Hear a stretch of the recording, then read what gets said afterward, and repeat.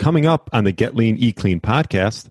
When I started training more for performance, what I found was that not only did my performance get better with a wider array of foods, especially including a lot more fruits and vegetables into the diet, but my body composition was better too.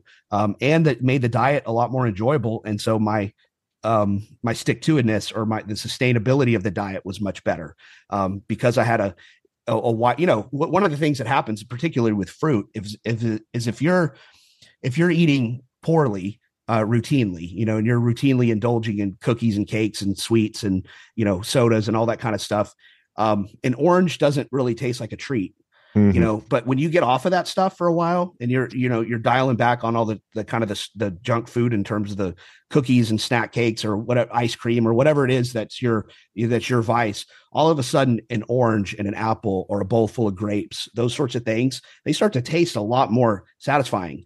And they become almost like a treat. And so that was one of the things for me was just include a lot more fruits and vegetables. Didn't have any negative impact on, body fat. In fact, I think it helped. Hello, and welcome to the Get Lean, Eat Clean podcast. I'm Brian Grin, and I'm here to give you actionable tips to get your body back to what it once was 5, 10, even 15 years ago.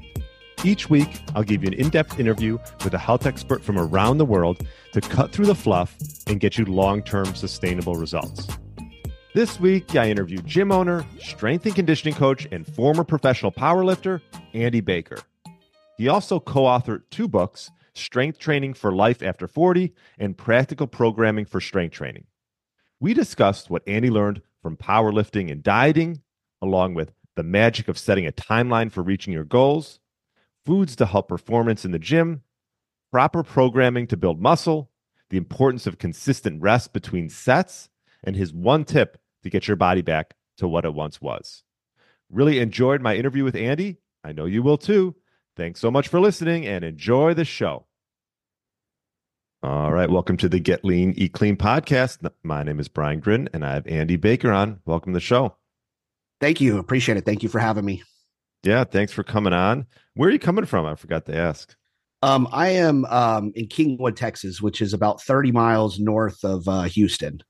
So okay. Out of Texas. Yeah. And how long you've been there for? I more or less lived here my whole life. Brief stint out in California when I was in the Marine Corps. But more or less lived in Houston my whole life and had my gym here since 2007. So I've had that going for That's what is great. That about? Wow. What is that? 14 years, 15 years, something like that. More than that. Yeah. 17, coming up on 17 years. Yeah.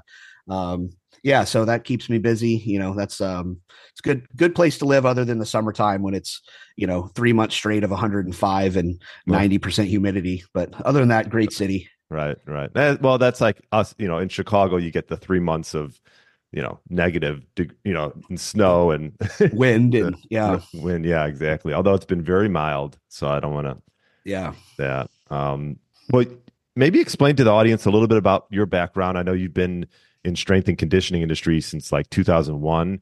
And so what sort of led you down that path into opening a gym and everything? Yeah. I mean, I think I got hooked on lifting at an early age. Like most kids, like, kind of dovetailed with like playing sports and that sort of thing. But, the first time I touched a barbell, I think I was 12 or 13 years old. And I was hooked, from the first time I laid hands on one. So, the journey started for me, very early. And once I got involved in it, I was, pretty well obsessed with it and, lifted all through high school and, got really heavily into the bodybuilding side of things, during my college years.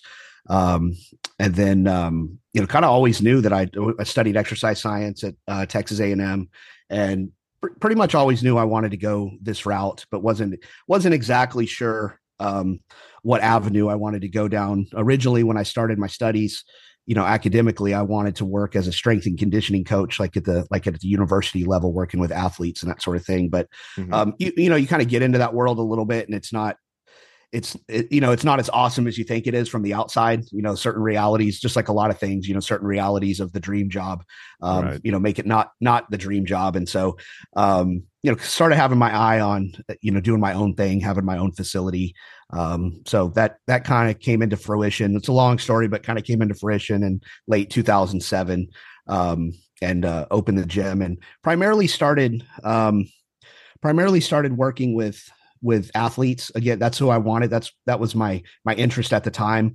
As a young trainer, young coach, was working with high school and college athletes. So first several years that I was in operation, that was mainly who I was working with. But over time, it just kind of snowballed into, working with, a lot of it started with just working with these kids' parents, that started coming in. So you got these high school, college age kids and stuff. And they're seasonal. So you're working with them for the summertime and maybe a few weeks over Christmas, maybe a little bit at spring break, especially if they're going to school somewhere, not within driving distance or whatever. So, you wind up just with the adults in the area and the kids' parents and all that stuff coming into the gym. And so I found myself in a place where I had about 50% athletes that I was working with and 50% just, kind of regular people in the gym, moms and dads and grandparents, people in their 40s, 50s, 60s, 70s. I've had clients all the way up into their 80s, still do.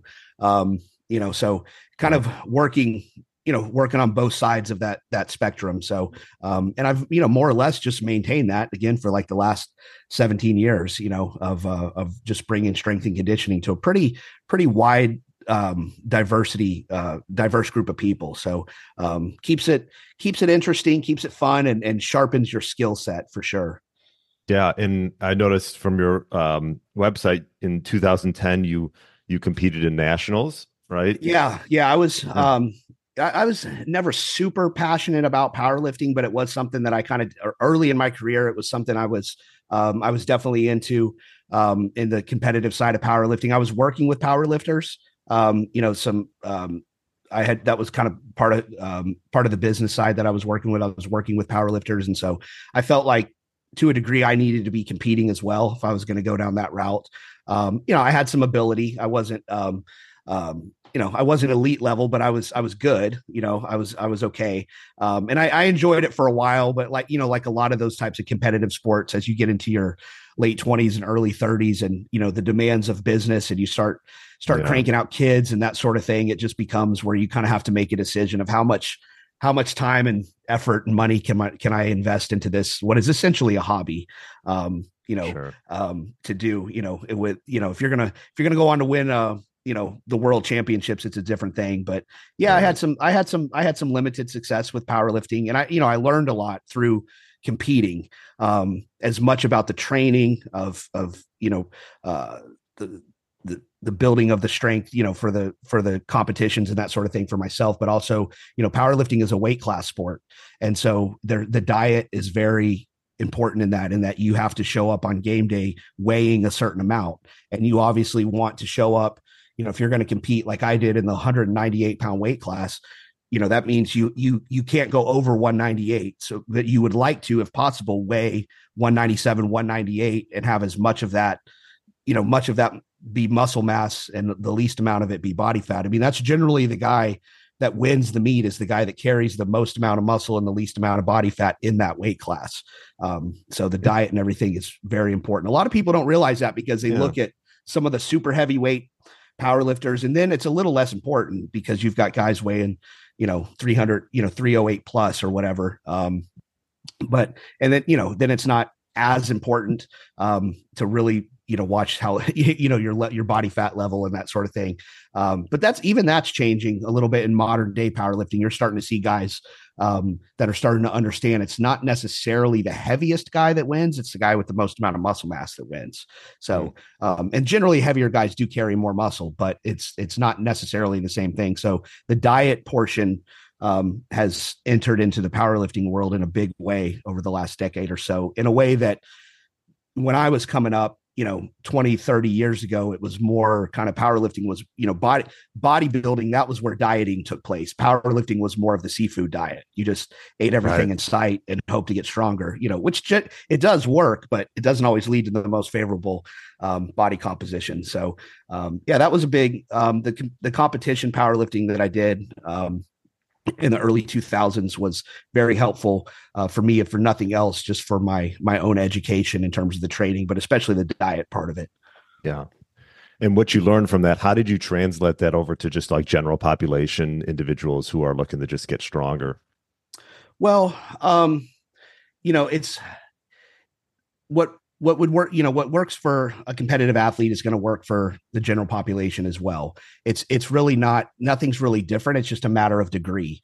How strict do you have to be? When you have to weigh a certain amount on a certain date, then you got to be pretty strict. There's not a whole lot of room for cheat meals and going off schedule and that sort of thing. And you don't have a lot of, if you mess it up for a couple weeks, you don't have a lot of time to dial back the clock and kind of undo it. I think the harder part actually, and this applies to training as well as diet. I think the harder part about working with a general population is that there isn't always necessarily a timeline. You may arbitrarily set one, but there's a magic that happens with competition in that you have a set date. Mm-hmm. Like I have to be ready to go on this date, and that will get you in shape. Whether you're doing for a triathlon or powerlifting meet or bodybuilding competition, having that date on the calendar where you risk either not performing well or, embarrassment by showing up out of shape and not ready to go, or disappointment with yourself. It's very much a form of accountability to have that date on the calendar to make you stick to your diet. It's very, very easy when working with the general population to when things kind of unravel a little bit on them. It's like, well, what's the hurry? What's the rush? They don't have it. There's no date on the calendar to hold them accountable. And that makes it a little bit harder. Even if you do set a date, we kind of, as the coach and as the athlete, they kind of both know it's arbitrary, right? Like you don't actually got to show up in front of a bunch of people and have to lift in a singlet or whatever. Right. So, or pose on stage. So I do think that goal setting with the general population is important, and goal setting, I think, as we both know it, that includes a timeline. It's not just, I want to lose 20 pounds or whatever, but I want to lose 20 pounds by when. And again, even if it needs to be realistic, obviously, but I think having these, even if they're arbitrary goals on calendar, help to keep people accountable. That way, when somebody has a bad weekend, oh man, I really messed up Friday through Sunday. My diet was totally off track or whatever. We don't let that bad weekend turn into a week and then turn into a month. Right. Because we kind of agreed on this day, like you can get away with, oh man, I really messed up today, or even I really messed up this whole weekend. But when you start having the weekends turn into weeks, turn into months of, being off track on your eating and your discipline, then that's where things really unravel. And you have the clients that keep having to go back to square one to start back over again and again. So I think, that would be number one is trying to get people to put some pressure on themselves to an extent with having some hard dates of when to accomplish these goals. And those can be adjusted. Those can be, like you say, it's not set in stone, but it is helpful to make sure that things are accomplished in a reasonable timeline and this process isn't dragged out forever. In terms of the nuts and bolts of dieting, one of the things that coming from a bodybuilding background at the time, a lot of the stuff that I was familiar with, a lot of the coaches and the sources that I was familiar with on the diet side of things were not everything was like basically at that level. It was chicken and rice. I was just going to say that it's just chicken and rice, and which is, rice is a great source of carbs. It digests easily for most people. It doesn't have a lot of accompanying fat. Chicken's for the same reason. It's a high quality source of protein, easy to digest, doesn't have a lot of fat with it. So, chicken and rice, obviously there's a reason why bodybuilders do that. It's not just legend. It's an effective way to train, but it's not, I think, long-term, it's not really sustainable for most people to be that restrictive. And so one of the things that opened up, when I was dieting was that I included a lot more fruits and vegetables. And there was kind of this weird thing with fruit in the bodybuilding world for years that you couldn't eat fruit. Fructose was, banned, and it was a different type of sugar that would convert more easily to body fat. And, so I just, I didn't have any formal training or education on this. I went along with what everybody else did. And vegetables were kind of seen as like this thing that was like, well, yeah, they're probably good for you, but you don't really need them. So they're kind of optional. And when you're like with bodybuilding, when you're having to eat 5, 6, 7 times a day, you actually get tired of eating. So like, you don't necessarily want to include vegetables if they're seen as optional or whatever. But when I started training more for performance, what I found was that not only did my performance get better with a wider array of foods, especially including a lot more fruits and vegetables into the diet, but my body composition was better too. And that made the diet a lot more enjoyable. And so my stick-to-itiveness or the sustainability of the diet was much better, because I had a one of the things that happens, particularly with fruit, is if you're eating poorly, routinely, and you're routinely indulging in cookies and cakes and sweets and, sodas and all that kind of stuff. An orange doesn't really taste like a treat, but when you get off of that stuff for a while and you're dialing back on all the kind of the junk food in terms of the cookies and snack cakes or whatever, ice cream or whatever it is, that's your vice, all of a sudden an orange and an apple or a bowl full of grapes, those sorts of things, they start to taste a lot more satisfying. And they become almost like a treat. And so that was one of the things for me, was just include a lot more fruits and vegetables. Didn't have any negative impact on, body fat. In fact, I think it helped. I think it helps with digestion to have certainly the fiber, but also just a more varied, source of foods, so that you've got a better kind of biome in the gut in terms of digestive enzymes and that sort of thing, of not just eating the same stuff over and over and over again. So, and also varying up protein sources too, more fish and lean beef and stuff like that, and not just chicken or rice all the time. So I try to build that in for my clients, as well as giving them, when I help people with nutrition, to go along with their training plan, is, making sure that we're allotting room in there for enough fruits and vegetables for all of the reasons, they're a great carb source, all the micronutrients and fiber and that sort of stuff, but also to help people stick to the diet a little bit better. Yeah. I mean, there was a lot there. I think that's a good point regarding diet, is like, how sustainable can it be for the long term?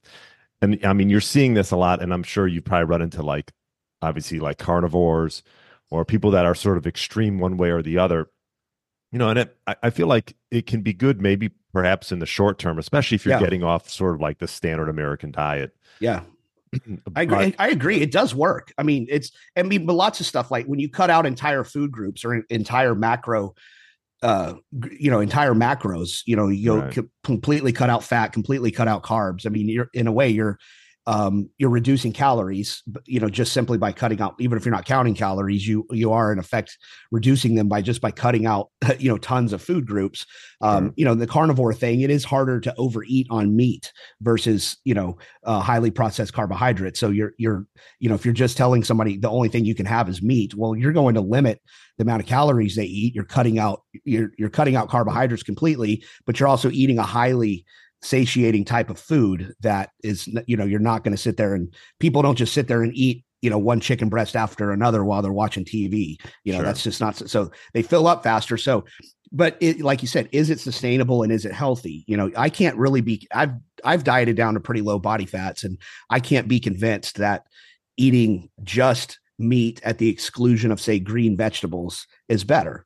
I mean, I've gotten down to extremely low body fats, basically eating proteins and green vegetables, broccoli, green beans. I mean, I don't see a compelling reason to exclude things like that from the diet, unless it's just strictly a form of psychological, for the adherence of, look, you can have this one food group and that's it. Like you said, Sure. It's kind of an extreme measure to kind of recalibrate people that are really, really unhealthy, and are really off the, really maybe struggling with even, mild food addictions or whatever, to really kind of go the other way. I'm not, like you said, I'm not necessarily opposed to that if that's what it takes to get somebody really out of that bad space, physically, mentally, and emotionally. It may take, there to a degree, in a lot of things, moderation doesn't, you say everything in moderation. That's not necessarily true. I mean, that doesn't work for an alcoholic.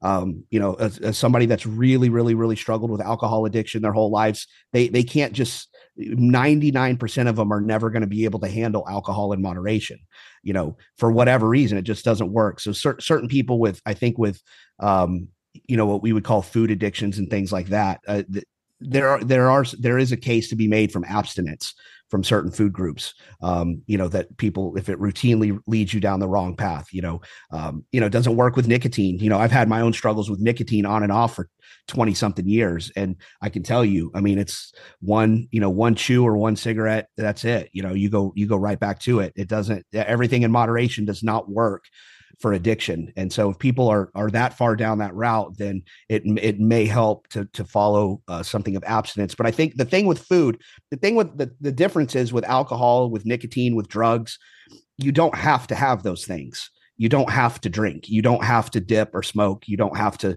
do drugs. You have to eat. And so you have to figure out how can we get this person back? Maybe short term, we're doing something to try to get 25 pounds off this guy, to fix his insulin sensitivity, to maybe give him some positive momentum. Wow. Okay. Because if you do something extreme and you can get 25, 30 pounds off of somebody really fast, that's going to give them some positive psychological momentum that can carry them forward. And then you have that conversation later on of, okay, look, we've been doing this thing for a while. Like, we got to start kind of maybe thinking about getting you back to a more, quote, normal diet so that you can function better in society. Typically, if you have a family and stuff like that too, it's really hard to do those types of extreme diets and still kind of participate in what's, quote, normal family life. Are you going to subject your kids and your wife and everybody to strictly eating meat just because that's your choice? Right. It's like, so, getting people back into introducing some of those foods it's starting with, I would say, vegetables and fruit as number one, and kind of going down that route. So, have you found, like, the way you've eaten, I mean, how's that affected how you've performed in the weight room, and like when you've excluded certain things or included certain things, how do you dial that in? Yeah. So I think part of it is, this is one of the things when I was powerlifting of including a lot more fruits and vegetables and things like that. I think when you're healthy, it helps to improve obviously being fit improves your health, but I also think being healthy kind of improves your fitness. I think everything in your body operates better when you're giving your body everything that it needs to perform all of its functions, whether it's digestion or, regulating body fat or building muscle mass and all that kind of stuff is, yes, it's what we think of kind of the protein and the carbs, but I think just everything operating as it should be by providing your body with the right amount of micronutrients and fibers and all that kind of stuff is going to make you perform better. I certainly had much better energy, not just strength, but energy to train when I'm sticking to the diet. My sleep is better. And so that has a huge impact on performance in the gym or any other sport is sleep. So when your sleep is regulated, when you're waking up with more energy, you're not waking up, dog ass tired because you ate a bunch of carbs, a bunch of cookies and stuff right before you went to bed. When I eat like that, I always wake up, feeling sluggish and, not so great. But when you wake up feeling refreshed because you had a good night's sleep, and so that has a huge impact. And I think your recovery is better. You're hitting those weights hard and heavy, you're breaking down a lot of muscle, you're creating a lot of muscle damage. You need the digestion to be well, because the thing is, it's not, especially like when you're eating a seafood diet, where you're just eating everything in sight. What I kind of liken it to, and I have a friend in the business, Nathan Payton, that kind of led me on to this analogy. It's like trying to fill up a drinking glass with a garden hose, and it's or with a fire hose. It's like, it's overkill when you're just trying to cram all that food in there. So you're eating a lot of food, but like what I would say, it's not necessarily how much you eat, it's how much you utilize. Or it's how much you use. So just cramming in calorie after calorie after calorie, your body can only use so much of that for recovery.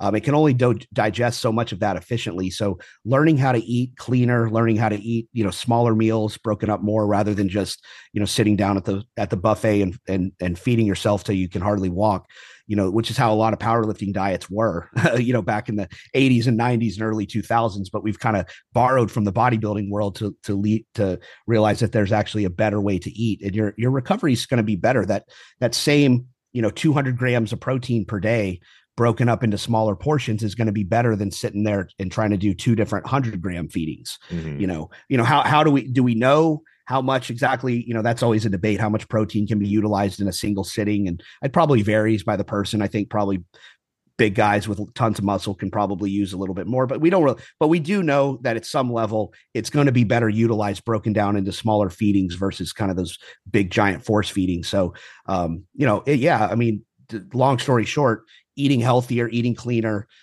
really paying attention to both your macro and micronutrient profiles is going to lead to better workouts and better recovery, better sleep. So yeah, it's a win all the way around.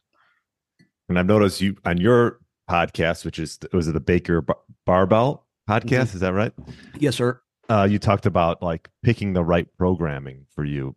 And, we talked a little bit about diet. What about, how do you go about, picking the right program for individuals based on, their goals and maybe their level of fitness as well? Yeah. So, I mean, you the first thing right there is goals. What are your goals? Are you trying to, whether it's, so I kind of had my lifters categorized into different categories. So, starting with, let's say, strength athletes, and that I would categorize them into competitive or non-competitive. So some guys want to go down the route of competing in powerlifting. Some guys just want to get stronger on the squat, bench, and deadlift, or whatever lifts that they choose to focus on. A lot of people just do that because that's kind of what the internet or social media, or whatever, focus on: how much you bench, how much you deadlift, how much you squat, whatever. Mm-hmm. And those are as good a proxies as any for just overall general strength.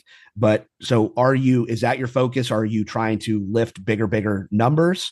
So that's one subcategory of clientele, strength focused. And then there's more of the muscle mass and physique type. I don't necessarily want to compete in bodybuilding, but I want to get as big and muscular and aesthetic as possible, including having, a lower body fat so that, I look great at the beach or the pool or whatever. So that's kind of the bodybuilding with a lower B crowd. And then I have my sport athletes. So the people that are using they're training, they're trying to build the strength and the muscle mass, but in order to apply it to something like a sport, with your high school and college athletes, it's obvious but I get adult clients that compete in, triathlons, various things or whatever, or even just recreational activities like, biking, hiking, camping, hunting and stuff like that, where you have to be in good physical shape. And then I've got my, my clients where we would just say, it's more about just broad-based general health and fitness, which obviously strength and building muscle is a large part of that. And usually that's the foundation for most people who are new to this. So to kind of at the beginning, deciding what category each of this potential client, this hypothetical client would fall into, and then designing programming for that person. Somebody who's just interested in general health and fitness, which is probably the bulk of my clients and probably it's the bulk of most people's clients that are in this business, is that even if their goal is not necessarily to squat 500 pounds or bench 400 pounds or whatever, for the new person, for the novice that's new to this whole fitness thing, starting with a foundation of strength and muscle mass is usually the key. That's where I want to start them. If you're weak, if you're under muscled, everything else that you try to participate in is going to suffer. If you want to, and it doesn't mean we don't focus on trying to get their body fat down or whatever, if they're, overweight or whatever, but people need to start by trying to improve the amount of muscle mass that they have and the amount of just general baseline strength that they have. And that's true if you're an athlete, and the goal is to get faster on the track or the football field and prevent knee injuries or whatever. The foundation is still strength and muscle. If for somebody who's trying to, look awesome they want to look like a bodybuilder, lowercase b, at the beach or the pool or whatever for the summer season, the foundation is strength and muscle, right? It's like you can't tone and define muscle that you don't have, right? And so and then obviously for the strength side of it, it's the same thing. So for new people, their program is not going to look very different regardless of their goal, because it's just going to be a foundational basic strength and muscle building program. I'm fond of barbells. That's kind of my thing, is that's what I coach. I coach people in the basic barbell lifts, the squat, the bench press, the deadlift, the overhead press, chin ups and pull ups, things like that. If they can do them, if not, then I'll use a limited amount of like machine based training and stuff like that. And then once we get them to a point, kind of once we kind of increase that baseline of just general strength, then we start to specialize a little bit more in whatever unique category they fit into. So as more of an intermediate trainee, that's where goal setting becomes really, really important. I kind of like it to, I liken it to education. I mean, when we start, we take this hypothetical person, we say, education is broad and basic at the beginning, right? You need to, and you need to learn the foundations. You need to learn how to read. You need to learn how to write. You need to learn how to do basic math. Like if you can't do those things, you're not going to be able to do anything more advanced. Mm-hmm. But then once, and then so you finish your secondary school, you get into college, it's even a little bit more of the basics, a little faster pace, a little bit more, but it's still, improving the reading, writing, and math. And then as you get further along, now you have to declare a major, right? And then you have to start to specialize in that thing a little bit more. And you're using all of those skills that you built up. You're not going to be good at science or history or whatever it is that you specialize in if you don't have good reading skills and good writing skills. Like you have to be able to do all those things. So it's declared. And then, the further up the chain you go into the master's program, you go into your PhD, it gets even more and even more specialized.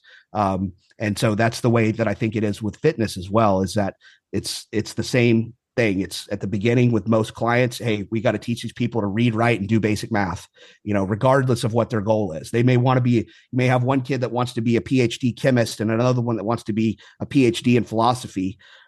They're all going to start at the same place, right? None of those people are going to get it if they can't read, write, and do basic math. And then as they get closer and closer, then we start to specialize even more in that, and what that looks like in practice. I mean, it's kind of hazy, right? It's, there's not a, would you say like someone just starting out, like total body, just, get through everything a little bit, just. Yeah, I normally start people, when a new client comes into my gym, typical client is going to work with me 2 to 3 days per week. And so that's going to usually be 2 to 3 full body workouts per week. Right. That may change if, ideally I have people coming in and training like Monday, Wednesday, Friday or something, or, something Tuesday, Friday. So we've got some space in between.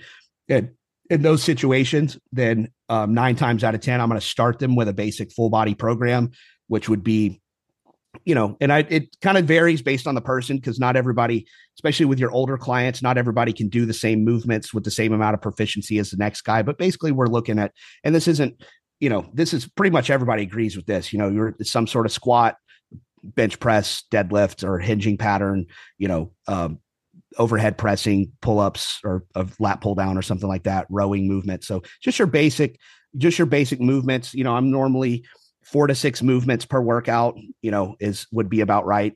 Some of those are your, about half of those are your big basic compound movements, and then maybe a handful of smaller isolation type movements. But basically just sticking with the basics, 3, 4 at the max, 5 or 6 movements per workout.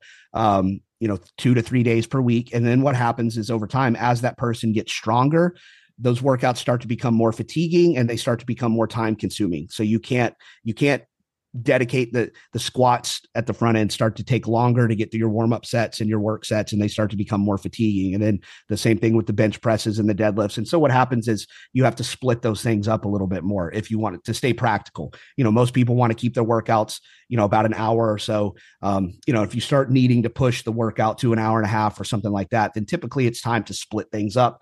And I'll usually go with just a basic upper body, lower body split. So, and that can be, again, anywhere from my preference is like 4 days a week. So, Monday, Thursday, upper body, Tuesday, Friday, lower body.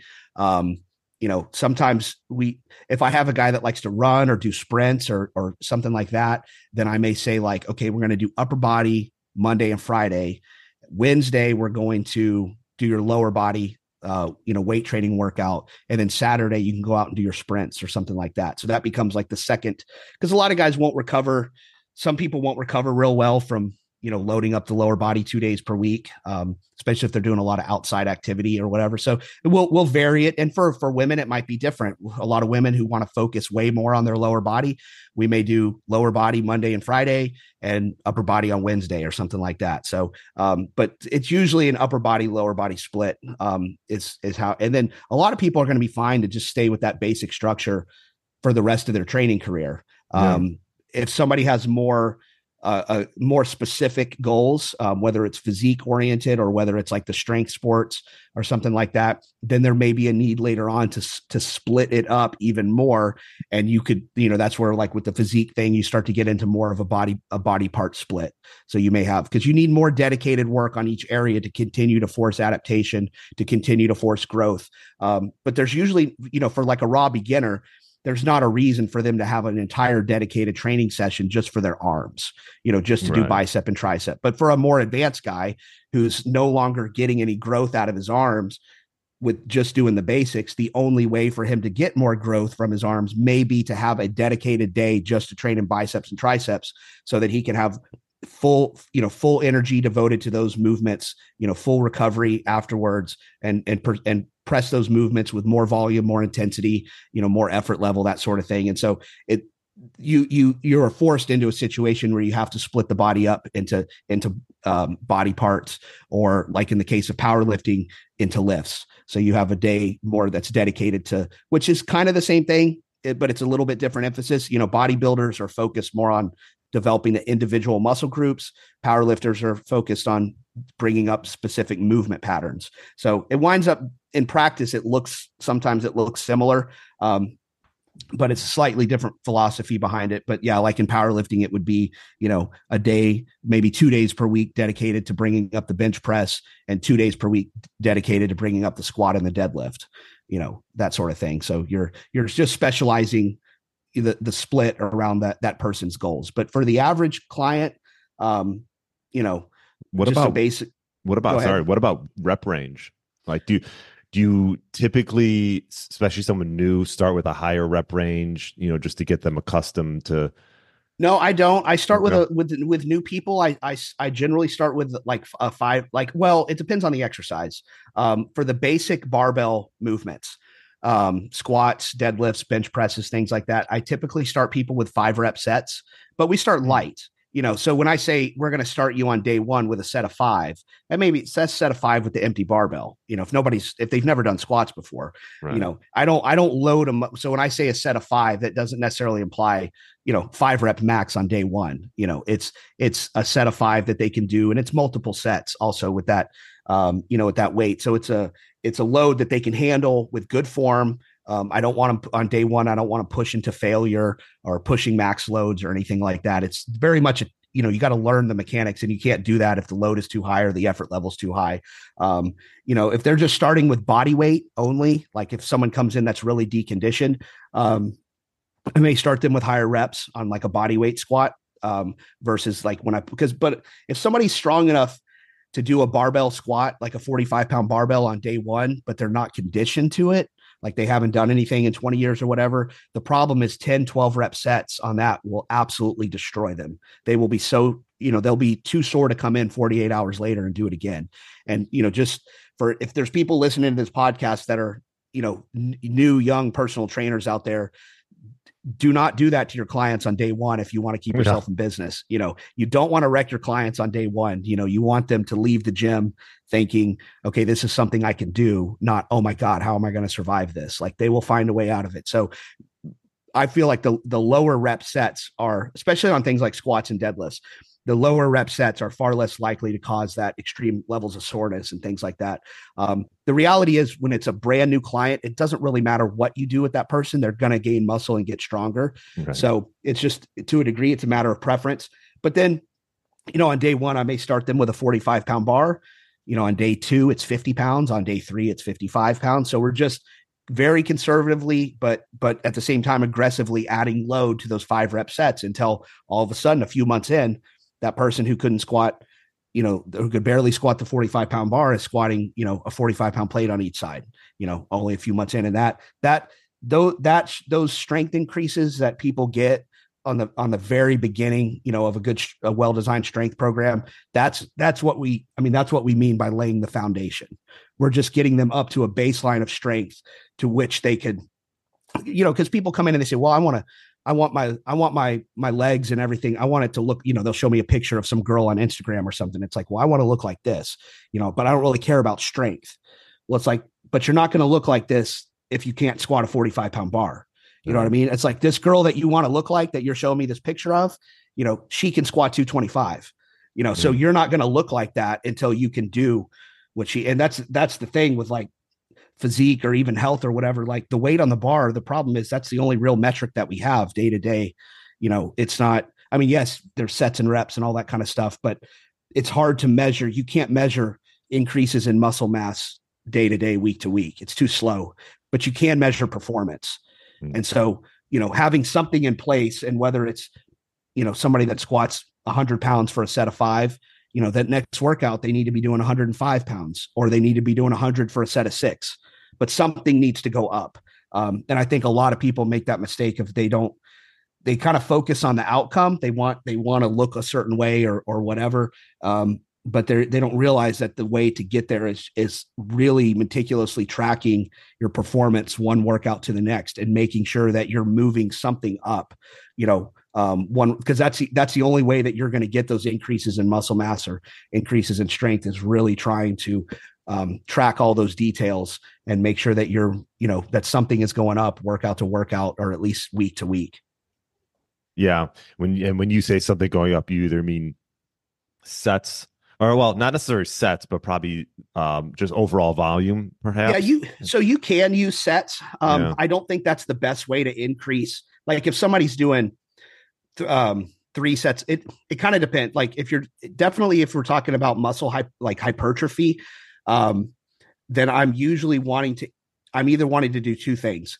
If the goal is to increase muscle mass in this person, I'm either wanting to have them do more load for the same amount of reps. So let's just say they were doing 3 sets of 5. If they did 3 sets of 5 with 100 pounds on a given exercise, I either want them to do 3 sets of 5 with 105 pounds. So we maintained our volume, but we increased the intensity, or 3 sets of 6 at 100 pounds. So we did the same weight, but we did it for a few more reps.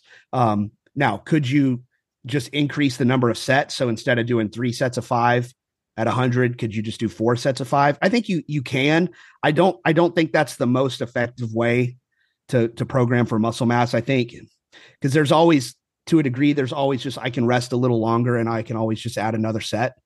Whereas increasing a rep that I did within that set is more indicative of a performance increase, in my opinion. And so is load. What about rest? Would you say, you've heard, depending on probably the weight or the amount of reps that you're doing? So and I think anecdotally, we've known this, people that train seriously for strength, but more and more of the literature is starting to support that there is very, very little, if bordering on no evidence, that extremely short rest periods are beneficial for anything other than directly training for muscular endurance.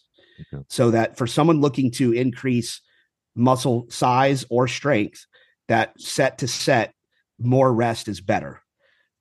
Now, how much rest? I think anecdotally, we look at 2 minutes being the absolute minimum between a hard set. Now, I mean, if you're just kind of bullshitting your way up to your warm-up sets, you can kind of as fast as but once you get into your heavier work sets, we're looking at, a minimum of 2 minutes, but really for a more advanced person and on a hard exercise, like a hard leg exercise, 3 to 5, 3 to 5 minutes. That's one of the problems with, heavy, hard, effective strength training, especially like in a commercial setting, is the workouts take a long time. They can, if you let that get away from you, but you do need to track them. Because you need to keep them consistent. I would tell people, if nothing else, even if you're resting not enough, even if you're saying, I'm capping everything at 2 minutes, which I would say is not enough for hard, for hard sets on big fatiguing exercises, it needs to be the same all the time across workouts, because that's a huge variable that if you don't control for it, it's going to skew your performance. Because today, if I'm taking 5 minutes between sets, if it's Saturday afternoon and I got nothing to do and I'm in there doing my squats and I'm taking 5 minutes between sets and I have a great workout, but then, the next time I squat later in the week, I'm in a rush because I got to pick up the kids from school and I cut my rest time down to 1.5 minutes or 2 minutes, and I can't get the same amount of weight. My performance decreased by 50%. And I go, well, what happened? I got weaker. No, you didn't get weaker. You didn't control your rest time. So it's skewing your performance. If you need to cut your rest time down to a minute or 2 minutes because of some outside thing, reduce the load on the bar, or do a different exercise, but don't expect you to perform the same way under those circumstances. Track coaches do this when you're training for max output on certain things. Track coaches have traditionally used a similar format where it's like, I think it's something like a minute of a minute of rest or something. Yeah. Or like a minute of rest per 10 meters, something like that. So like max effort 100-meter, if you have a higher level track athlete doing a max effort 100-meter dash, you're probably going to rest him about 10 minutes before you do another one, because if you go less than that, he could still do it, but he's running slow because he's tired. And now he's not training speed. And people don't get that. There's a difference between training speed and training conditioning. And that's the same thing with strength, is if you cut your rest times way down and the weight is having to come down, or the amount of reps that you can do, now you're not training strength because you're working with submaximal loads because of fatigue. So when you're trying to train for strength, you need to give yourself enough rest between sets to make sure that you're capable of max force output. And that's typically why over time we talked about splitting workouts up into, going from full body to upper lower to a body part split, or to breaking things down into just having a day where you focus on bench, just having a day where you focus on squat. That becomes practical necessity as much as physiological, because you just can't do all of those big barbell lifts in a single session and still adhere to those rest periods. It takes too long. And you're in the gym for 2 hours or more, and most people don't have or don't want to do, including me. I don't want to be in the gym that long. And so you're going to have a scenario where but I would encourage people, change your training up rather than your rest periods. Don't say I'm going to rest a minute between sets just so I can do more exercises. Like, do it right. If you're going to squat or deadlift or bench, or do it right and take your rest periods between sets. And then if you want to move on to your smaller, I would say less important, but your accessory type movements, you can push the pace a little bit more on those. You can cut those things down to like 2 or 3 minutes or things like that. So, but yeah, there's really no evidence that 30-second rest, that was a thing in bodybuilding for a long time, which was, 30 seconds, 60-second rest. There's some application with that for muscular endurance. Certainly like in the bodybuilding world back in the day, it was all about the pump. It was just how big of a pump you're going to get a big pump, but there's also not a whole lot of evidence that the pump is the leading cause of muscle growth. There's really some evidence that it doesn't have that much at all to do with muscle growth at all. I don't necessarily believe that, but I don't think it's the primary contributor to muscle growth. I think increases in load over time is the primary driver of muscle growth. So if you want to get bigger, you need to get stronger. I always tell my clients, look, if you want to get bigger, you want to get your legs bigger, you're squatting 200 pounds for a set of 5 today. And a year from now, you're squatting 200 pounds for a set of 5. You're not going to have grown. I don't care what else you do. You're not going to have gotten any bigger. So like if you're squatting 200 pounds today, at this time next year, you need to be squatting 250, or whatever that number is. That's the only real metric we have that I wouldn't say but more or less guarantees muscle growth has occurred, because it's rare that you're going to really go up in strength like that without also having built up muscle mass. And so that has to be accounted for. Yeah. And I love the point about tracking your rest periods. It's something that maybe doesn't get talked about a lot, right? Doesn't get talked about at all. No. Yeah. No. But it needs to be held. It needs to, just like lots of things need to be held constant in training, and people focus. I think that's one of those things where people there's a lot of things they just don't realize the amount of things that need to be standardized in training so that you can adequately track performance. Even the days of, your rest period between sets, but the amount of rest time between exercises. If you squat on Monday and then you squat on Thursday or Friday, you're probably okay. But if your schedule changes and you squat this week on Monday and then you squat again on Wednesday, well, now you're doing it on 48 hours rest instead of your normal 72 or 96. Well, that's different. Like, you're going to have to account for that. So, but a lot of people are surprised. They're like, oh, wow, I didn't, so that, standardizing your form, so that not only is your form safe and efficient, but also that you can track. A lot of people will do this again, we'll say with squats, is that, I teach a squat that is at or slightly below parallel. Right. I was actually just gonna ask you. Right. Yeah. Cause you hear differing things. Yeah. And some of it's application towards the goal or whatever, but that's, again, it's one, you have to, whatever you decide. If you say, okay, that's bunk, I'm not going to have clients squat below parallel. Okay, fine. I'll argue with you about that separately, but whatever it is that you decide is the optimal depth needs to be standardized regardless. So if I'm going to teach my client to squat about an inch below parallel, and that's, if I'm looking at a client from the side, I want to see the crease of their hip, even with or just below the top of their knee. That's like in powerlifting, that's a powerlifting legal squat. That's the criteria that they use. So I use the same thing in my gym, and there's reasons for that. And that I think it's a way that maximizes the amount of weight that can be lifted and also the amount of muscle that is trained. Okay. So going significantly below that or above that, I think you lose that combination of both muscle that can be trained and also load that can be used. So that's why I like that, but that's a separate issue in that if that's where I tell my client, okay, this is where we're going to squat to, that needs to be done at every workout. So if he does 200 pounds for a set of 5, 1 inch below parallel, and then at 210, he's at parallel. And then at 220, he's a half inch above parallel. And then at 230, he's 1 or 2 inches above parallel, right? And then at 250, he's doing a half squat.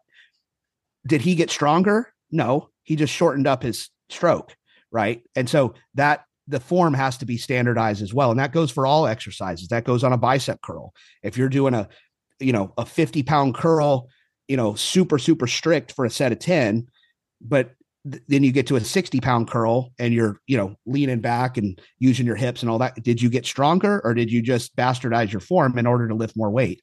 So you can't gauge your performance increases if the form and the technique is not standardized across the board. Yeah. So you want to look at, you obviously want to have good form and technique, both for safety and for efficiency, so that the exercise actually works as it should, but also as a metric to measure, to making sure you are actually progressing and you're not just, shortening up your squat depth or introducing all these momentum and all these kind of things in order to get more weight. But I see that all the time.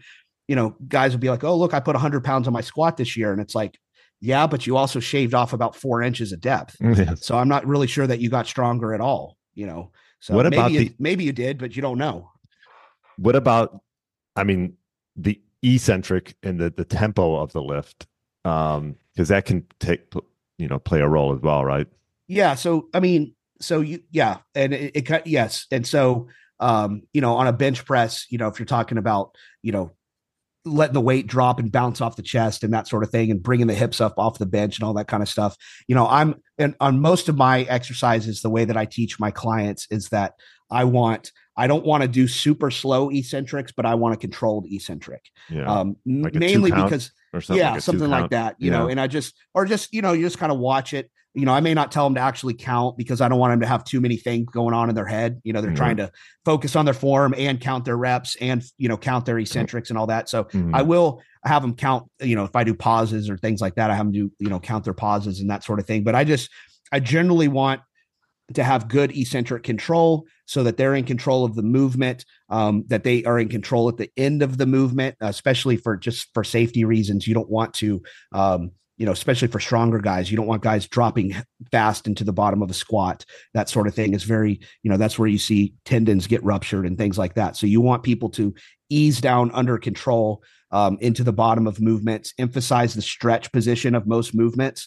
If there's a stretch component, I like to see that emphasized. I think that actually plays a role in hypertrophy. I think that stretch under load actually is a factor that contributes to muscle growth. But I also think, like, for my general fitness clients or whatever who have multiple goals, usually, especially for the older ones, one of the goals that they'll want to, they want to build strength and build muscle and all that, but they also will talk about mobility. Well, how do I increase mobility? Well, full range of motion weightlifting is a great way. It's a great mobility exercise. It's a lot of times now you can do mobility work or stretching and all that kind of stuff if you want outside of the gym. But one of the best things you can do for yourself is, a full range of motion squat. The best stretch for the squat is the squat, and so continuously practicing full range of motion, emphasizing that stretch under load is a really great mobility exercise for a lot of people. Doing things like for my older clients who almost universally have poor shoulder mobility, doing things, full range of motion lat pull downs, making them control the eccentric, really going up overhead, letting that weight pull them gently into that full stretch position, holding that pause for a beat or two, and then coming back down is a great way to teach that exercise to like an older person with mobility issues, because you're getting the strengthening and the muscle building portion, but you're also getting a really, really good mobility movement as well. So, eccentric control is, I can't really think of a movement where I don't teach eccentric control, Right. And I think I don't necessarily buy into the fact that eccentrics, like that was kind of, years ago, it was the paradigm was that all muscle growth was primarily driven by muscle damage. So the more you damage the muscle, the more it would grow back. And I think what we're seeing now is that that's not necessarily the case. Right.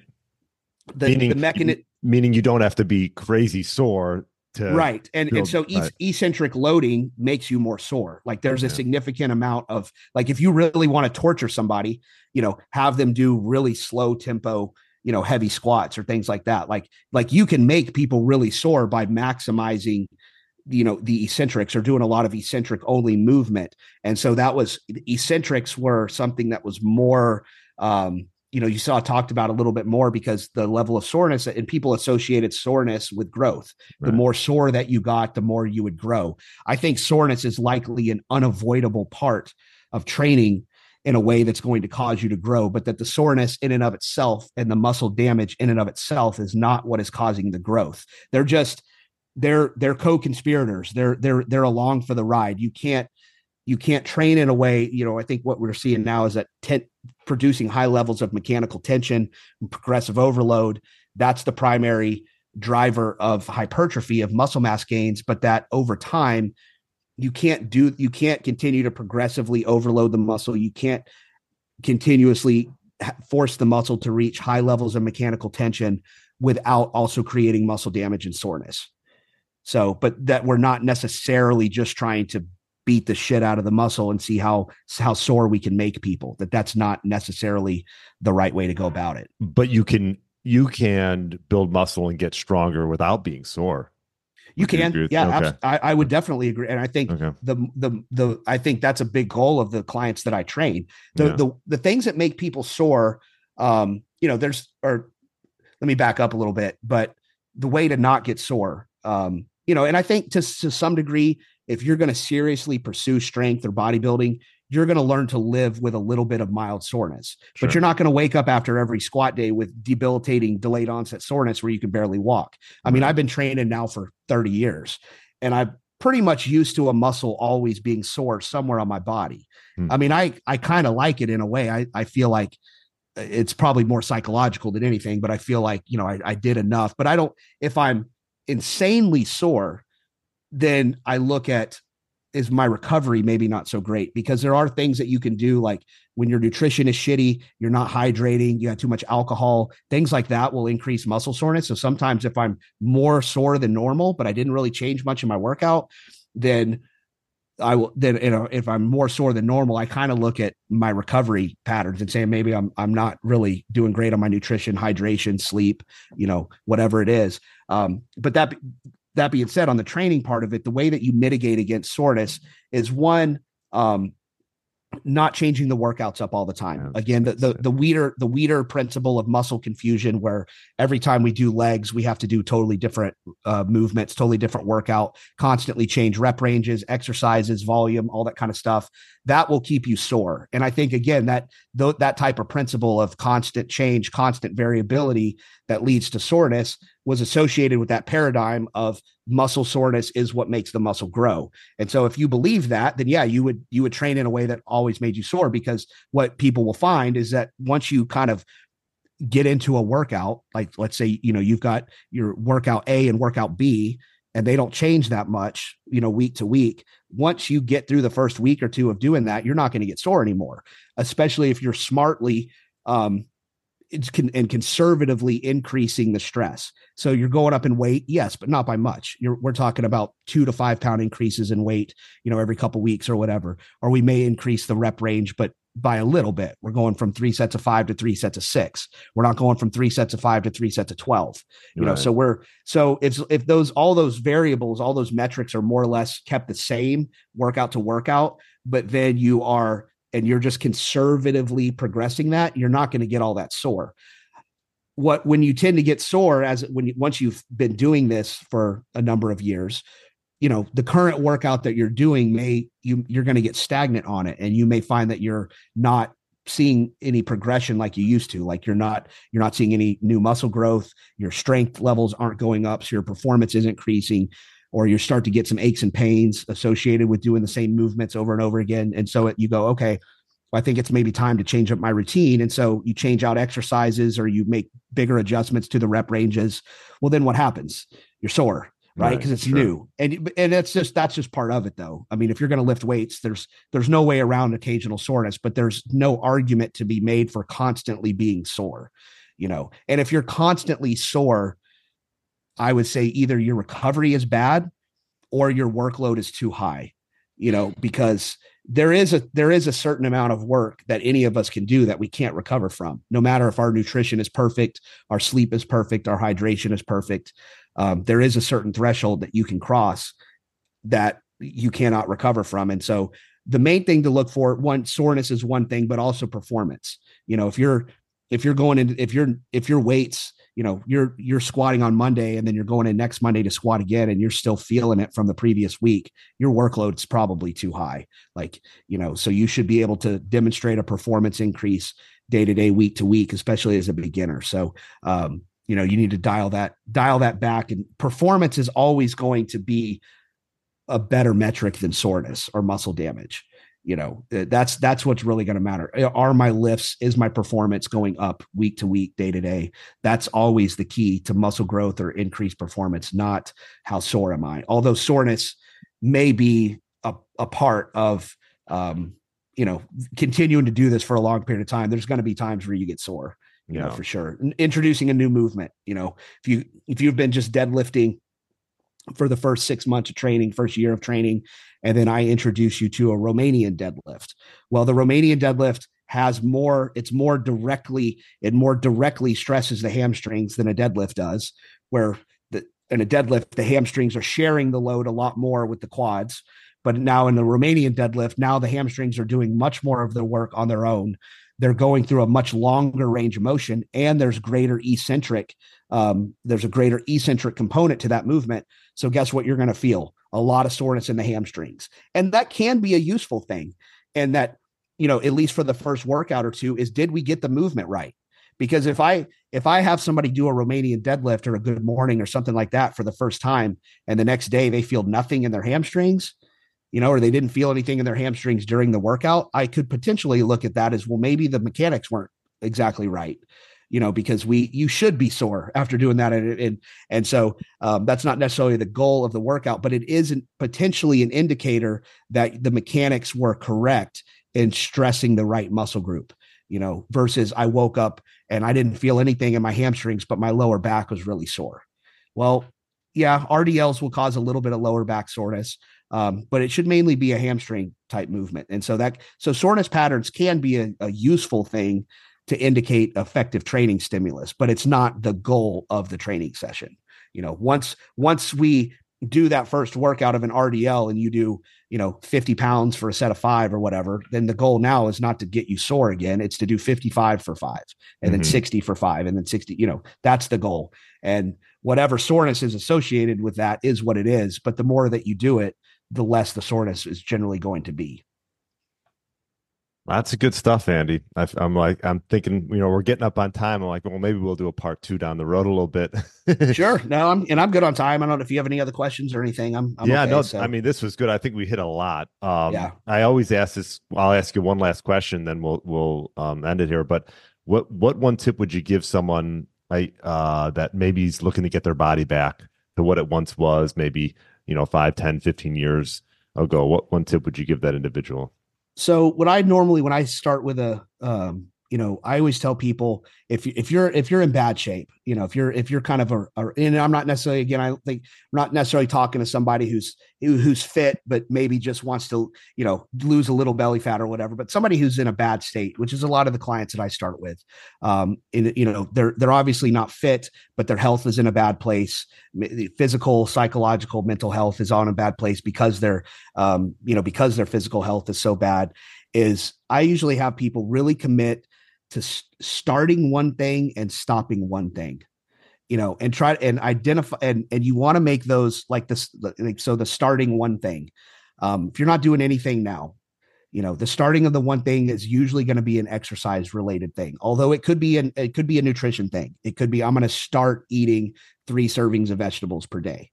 But usually the starting is going to be an exercise related thing.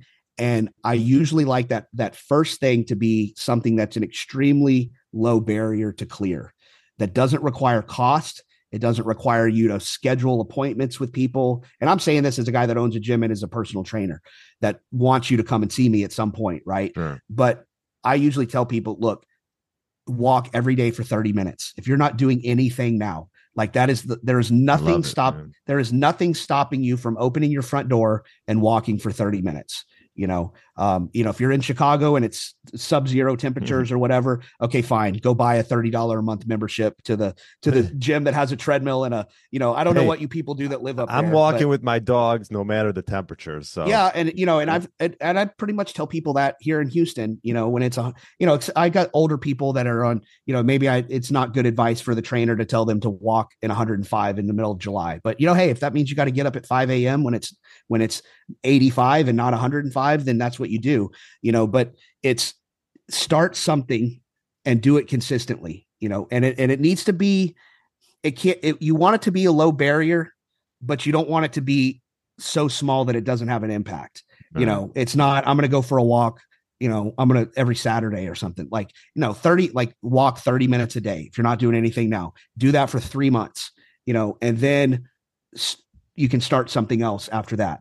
And at the same time, on that day one, we're going to start one thing and we're also going to stop one thing. We're going to, and again, it can't be I'm going to, stop having chocolate cake. Like, well, how often do you have chocolate cake? Once a month? Like that's not going to, you got to find something that we're doing every day that's having a huge negative impact on your health that we're going to stop. And for usually what I'll look at people, the first thing I'll look at is alcohol. What's your drinking habits like? Are you down in a bottle of wine per night?